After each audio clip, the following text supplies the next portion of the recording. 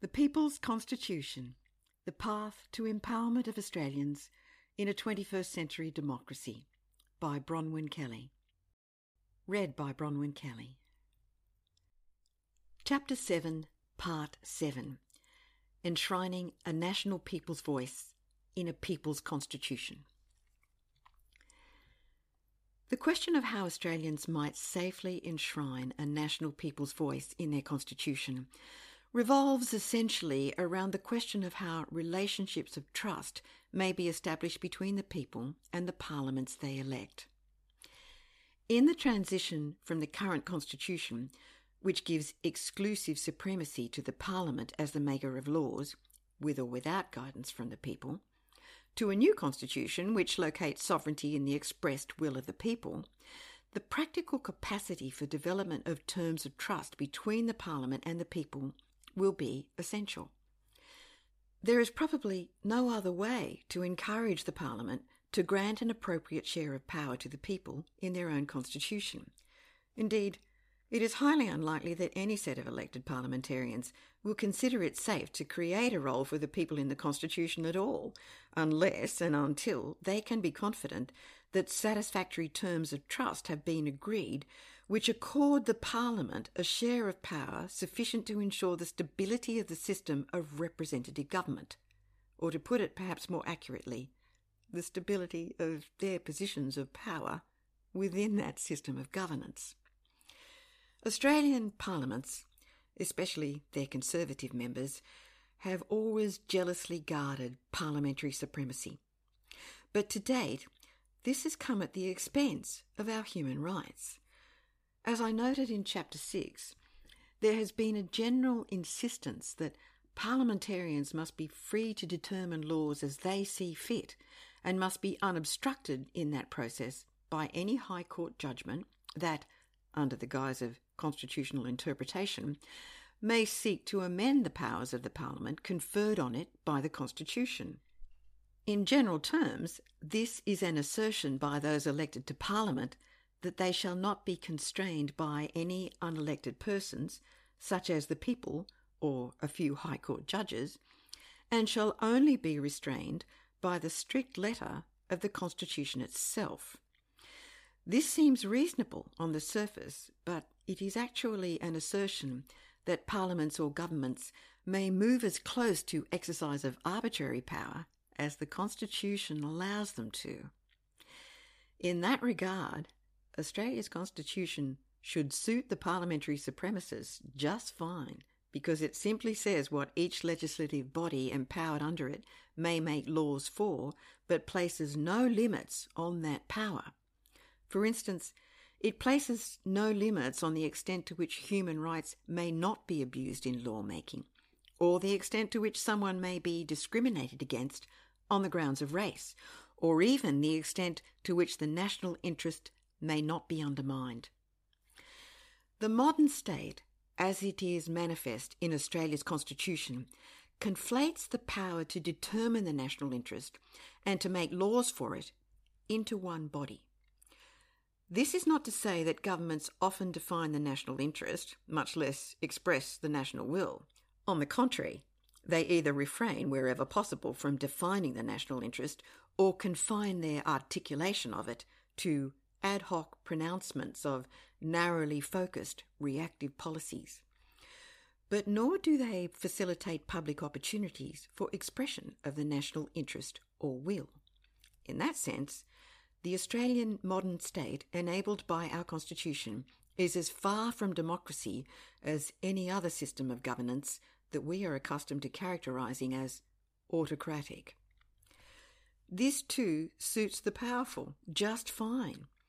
Accustomed as they are to near unlimited power, it might therefore be expected that elected members of future parliaments will continue to work assiduously to ensure that the Constitution should include no terms which might enable the High Court to diminish that supremacy in power by determining its lawful limits or its obligations to the people. In particular, they will be likely to argue that it should include no terms like a statement of Australian values and an agreement on human rights and obligations, which might, as justiciable elements of the Constitution, have the potential to bind a parliament and a government in ways that vested interests do not wish them to be bound. Contemplating that, it is apparent that there is a need to break the nexus between the power to express the national interest and the power to make laws in the national interest. In a people's constitution, these two powers would be separated, so that the national interest should be determined by the people, but the Parliament would still be free to exercise judgment whenever it is making laws, and the executive government would be free to do the same in determining policy. In principle, we would hope that the lawmaking and policy development powers would be exercised consistent with the national interest as expressed by the people, and would be based on evidence and independent advice as to the best course of action.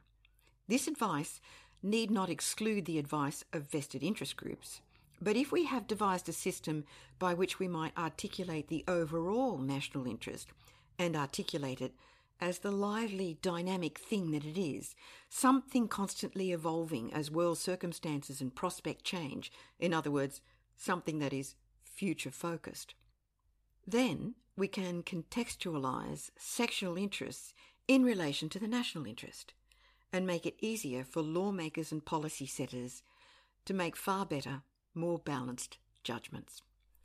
In particular, we can ensure that parliaments and governments can take the interests of future generations into account.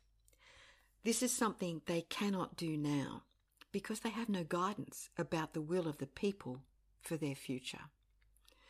So as I said, enshrinement of the power of the people to express the national interest comes back to the need to develop terms of trust between the people and the parliaments they elect.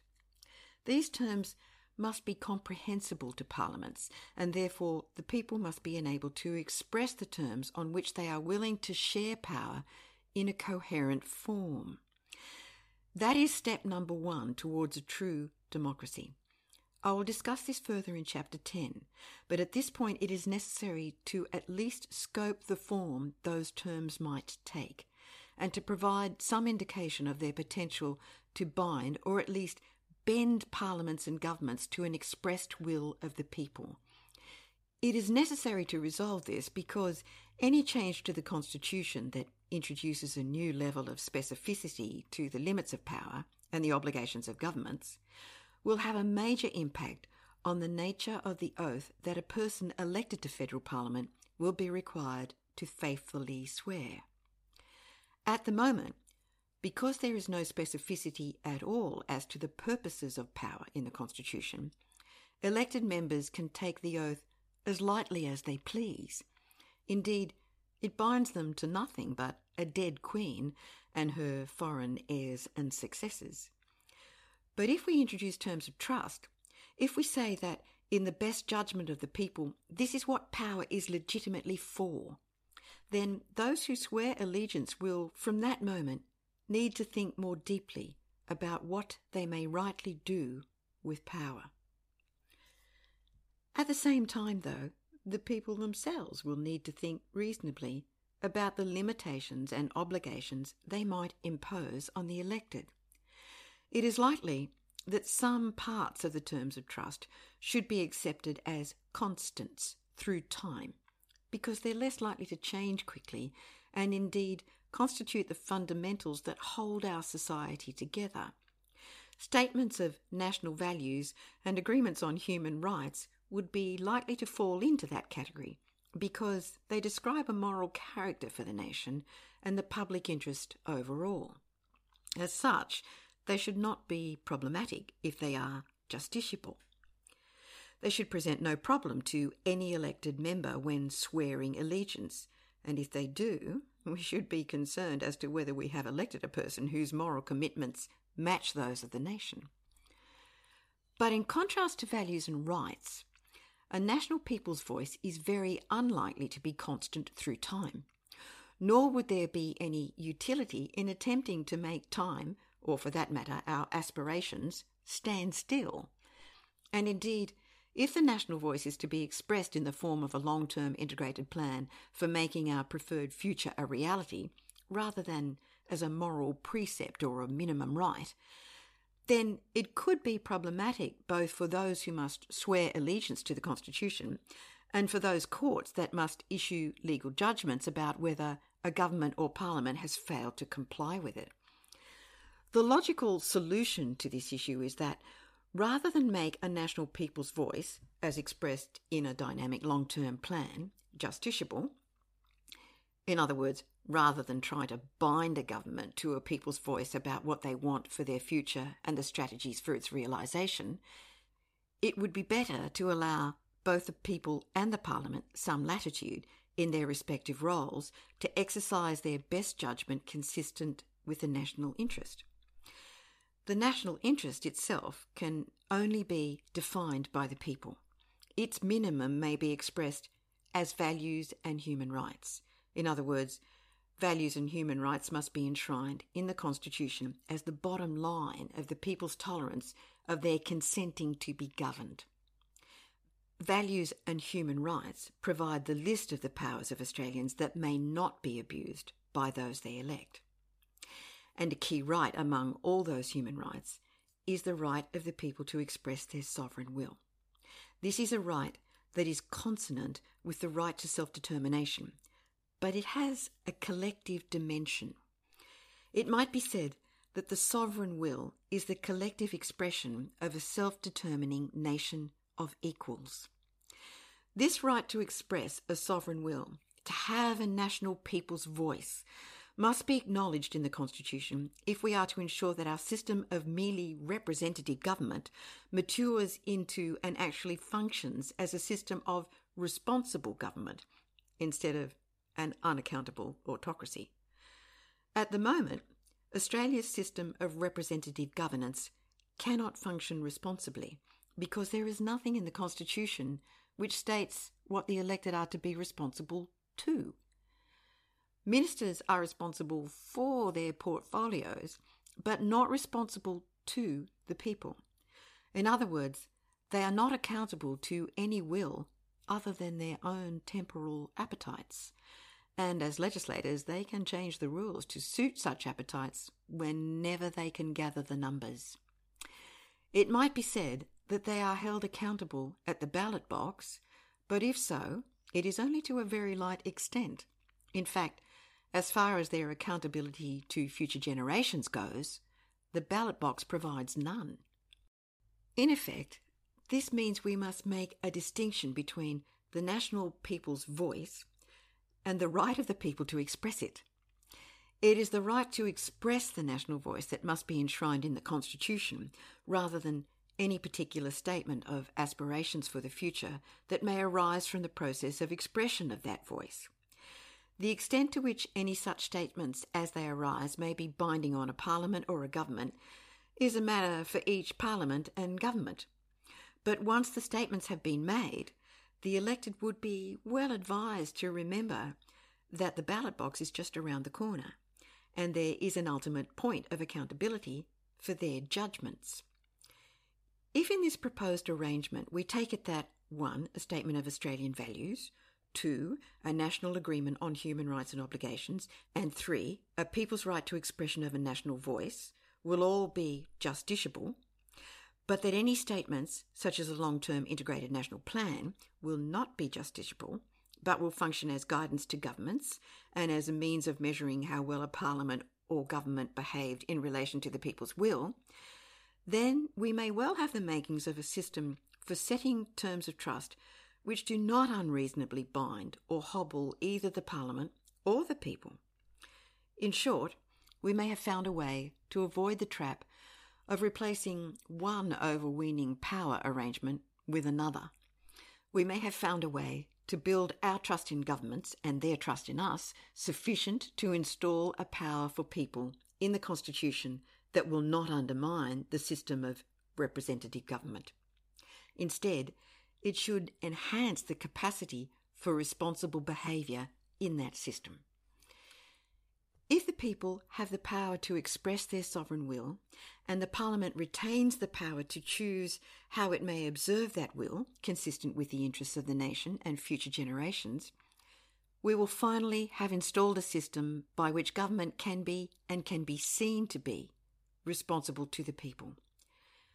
We will have a system where the Parliament and the government retain the power to decide how they shall work together to make the people's sovereign will for their future a reality. The powers of parliamentarians will be the same as they are now, but the potential for its abuse of certain powers will be limited due to the transparency of the terms of trust on values and rights. The potential for abuse of the national voice will also be curtailed, in the sense that if a choice is exercised to depart from the people's will, it will be clear that their preferences for the future have not been respected.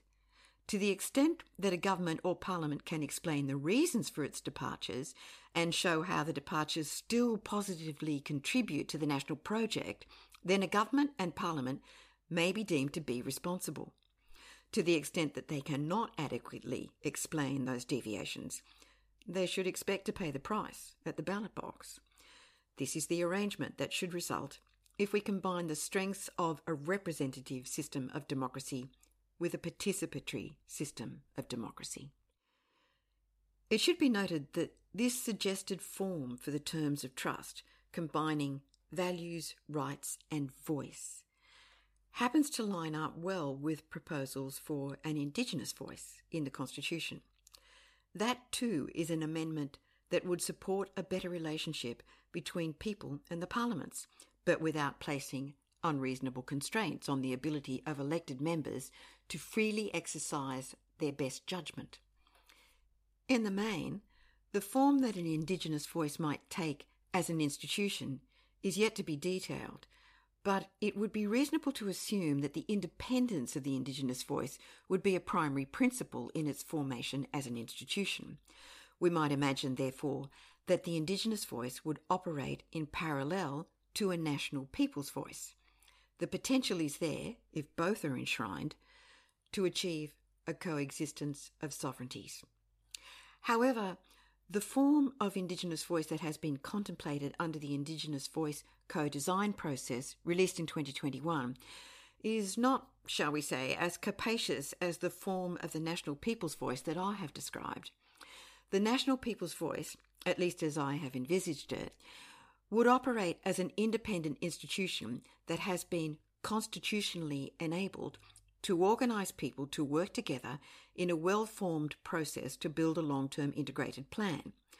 Whereas we might expect that an Indigenous voice at the national level may be somewhat more of a reactive than a proactive policy body. The proposed wording of constitutional amendments put forward for consultation by the newly elected Labor government in 2022 suggests that a planning function for the national Indigenous voice was not front and centre in the minds of the government. In suggesting a constitutional amendment that says, quote, "There shall be a body to be called the Aboriginal and Torres Strait Islander voice, and that this voice may make representations to Parliament and the executive government on matters relating to Aboriginal and Torres Strait Islander peoples," unquote, it wasn't readily apparent that a national Indigenous voice would be supported to build long-term plans. Rather, the inference was that the voice would react to government proposals simply on matters that affect Aboriginal and Torres Strait Islander peoples. However, this reactive model for an Indigenous voice has arisen through consultation that has been conducted in the context of a structure for our democracy that assumes no role for the people and total parliamentary supremacy on both the determination of the sovereign will and the power to make laws for it. In other words, it was a model conceived in a political framework that did not consider the opportunities offered by a people's constitution. Chief among those opportunities is co-sovereignty. This suggests that it might be worthwhile in the final design of the Indigenous voice if room is left within it for Aborigines and Torres Strait Islanders to develop their own long-term integrated planning capacity, learning from the experience of the integrated planning and reporting reforms discussed above.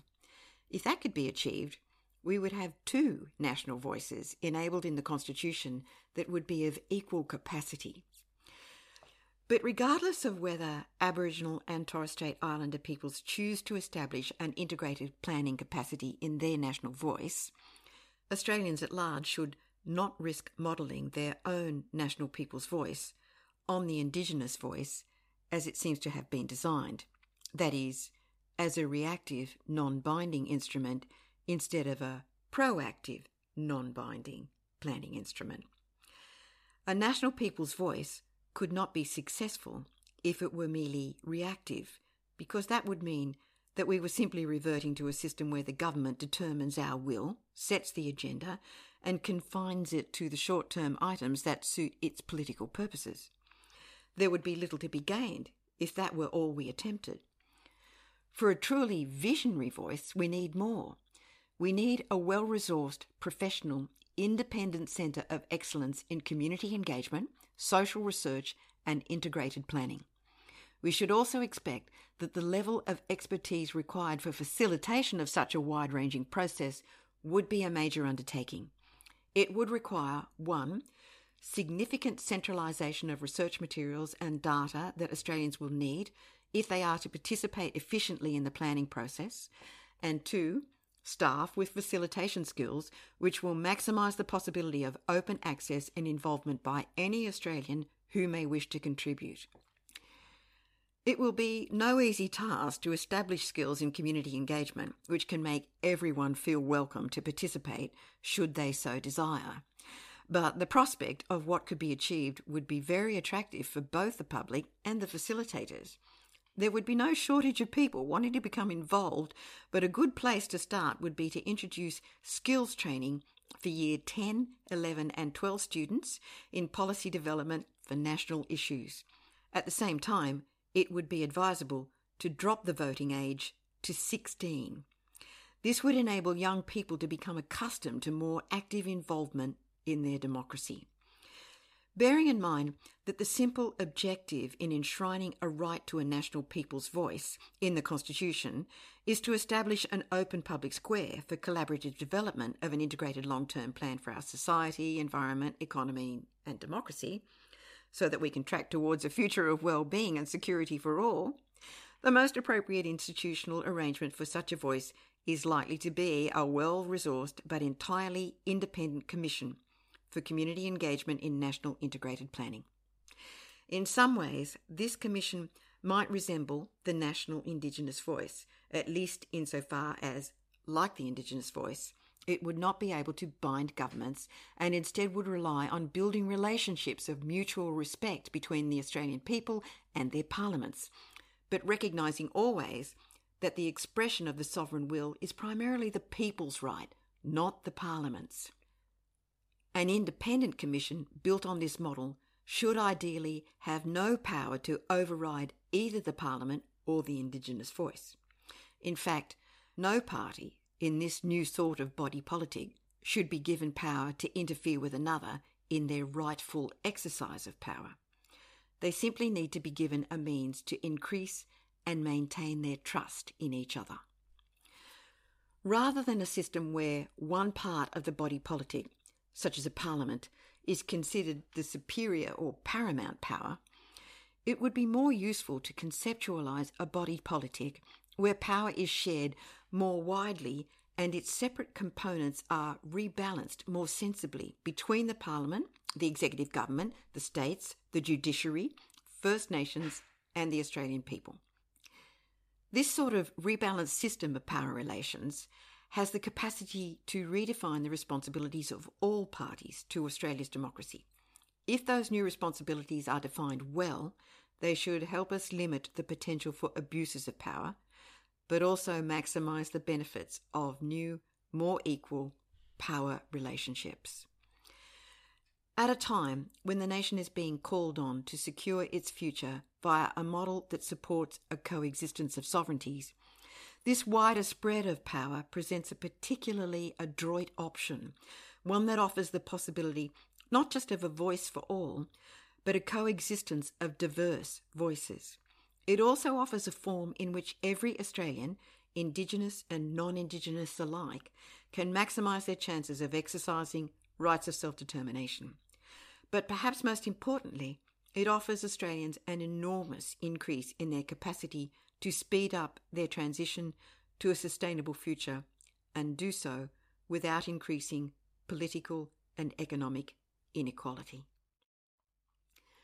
The vast majority of Australians know that we have lost a decade, perhaps two, that we shouldn't have lost in our progress towards a society, environment and economy that offers a sustainable, affordable future in the age of climate change. But although we have started late, we can still pick up a lot of speed if we integrate our strategies. For those who wish to pick up the necessary speed, the following starting draft of a National People's Voice is offered as a contribution to deliberations. Chapter 7, Part 8. Starting draft of an enshrined constitutional process for expression of the National People's Voice.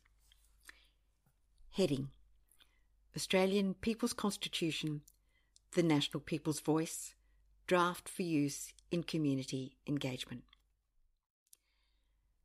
As the source of sovereignty, the people of Australia shall be enabled to exercise their right to express their sovereign will for the future of their society, environment, economy and democracy.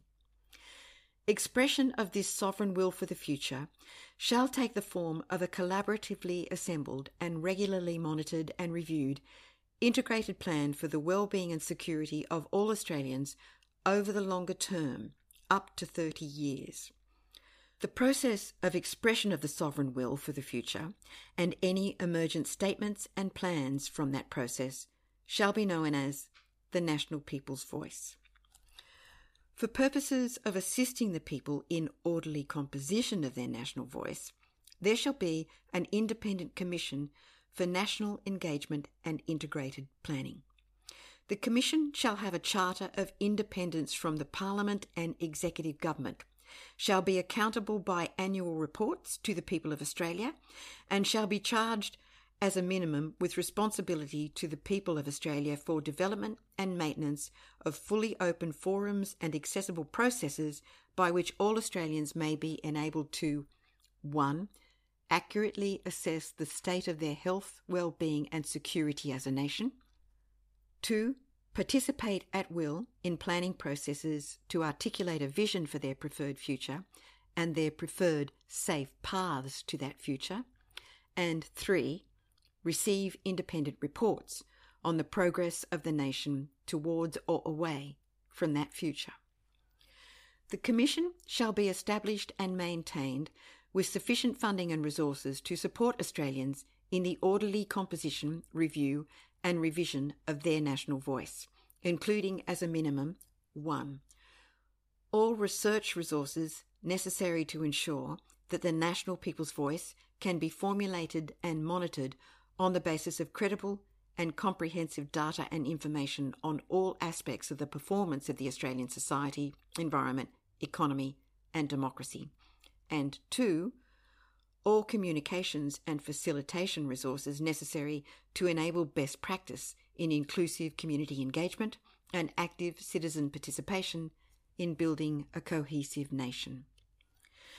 The Commission shall also be entitled to access and rely on the financial and economic planning capacities of the Treasury and the Parliamentary Budget Office for any information necessary to conduct dialogues with Australians on options for sustainably financing their preferred future. Statements and plans arising from the operation of the National People's Voice shall be understood to be non-binding on the Executive Government and shall not constrain the Parliament in its power to make laws in accordance with this Constitution, but shall constitute guidance to the Parliament as to the people's sovereign will for the future, and shall therefore be accorded the status of a primary consideration in all parliamentary deliberations. In making laws, including laws pertaining to budgets and appropriations, and in reviewing the appropriateness of administrative decisions on and adherence to policy, executive governments shall accordingly be obligated to prepare, and parliaments shall be required to consider, comprehensive statements of compatibility with the National People's Voice and to provide reasons for any incompatibility with its expression of the people's sovereign will. Chapter 7, Part 9. Maximising the effectiveness of a new balance of power in democracy. If Australians seek to enhance the capacity of their democracy by the means I have suggested thus far, they will be likely to step into an era where democracy functions far more effectively than it has in the past to service the public good and protect the public interest. The 3 constitutional amendments I have suggested, enabling Australians to 1. Build a statement of their values as a society, 2. Enshrine human rights and obligations in law along with a process for conferring and protecting those rights, and 3. To enshrine a system or process which will lift the voice of Australians to a level of coherence at which their will can be understood and actively fulfilled by the elected, all combine significantly to increase the chances that Australians of the future will have an acceptable degree of well-being and security. However, the benefit we might obtain from injecting Australians into the centre of their democracy by these mechanisms will be diminished if certain other features of the Constitution remain unamended. For example, if the racist clauses in the Constitution are retained, they will have the capacity to allow a government to undermine human rights. And if the Governor-General retains more power than the King, as is the case at present, that would obviously be wholly incompatible with an arrangement which vests sovereignty in the people. We are also likely to lose benefits if no action is taken to deal with some other matters on which the Constitution is silent. For instance, the Constitution currently contains no provisions to prevent corruption of election processes, particularly as it places no restrictions on the extent to which election campaigns may be funded and political donations may be made. It leaves the way open for voter suppression and capture of election processes by corporate powers. And notably, the current Constitution is silent on a key player in the arena of power, the Prime Minister, and his or her capacity to override the will of all others in relation to war. By virtue of its silence on this matter, the Constitution enables a tyranny on the thing that matters most to Australians, their safety from immoral war and nuclear destruction. As I mentioned in Chapter 3, there is a myriad of reforms that are necessary to bring Australia's Constitution into the 21st century. But if the primary objective here is to establish the Australian people as the source of the sovereign will and to distribute power so that for the first time in our country's history, we the people actually have some, then the focus needs to be on amendments that are necessary to protect the gains we will make for our democracy and the power of the people within it by the 3 main changes I have suggested above. Amendments which are extraneous to that purpose, such as those which alter the distribution of power between the states or between different levels of government, or those which might define the rules on free trade, can be dealt with at a later time. The priority here should be to develop a program of amendments to ensure that we can increase the clarity of the Constitution about how power is distributed fairly and properly between the entities empowered by it. In the following chapter, I will make some suggestions as to the more pressing items in that program.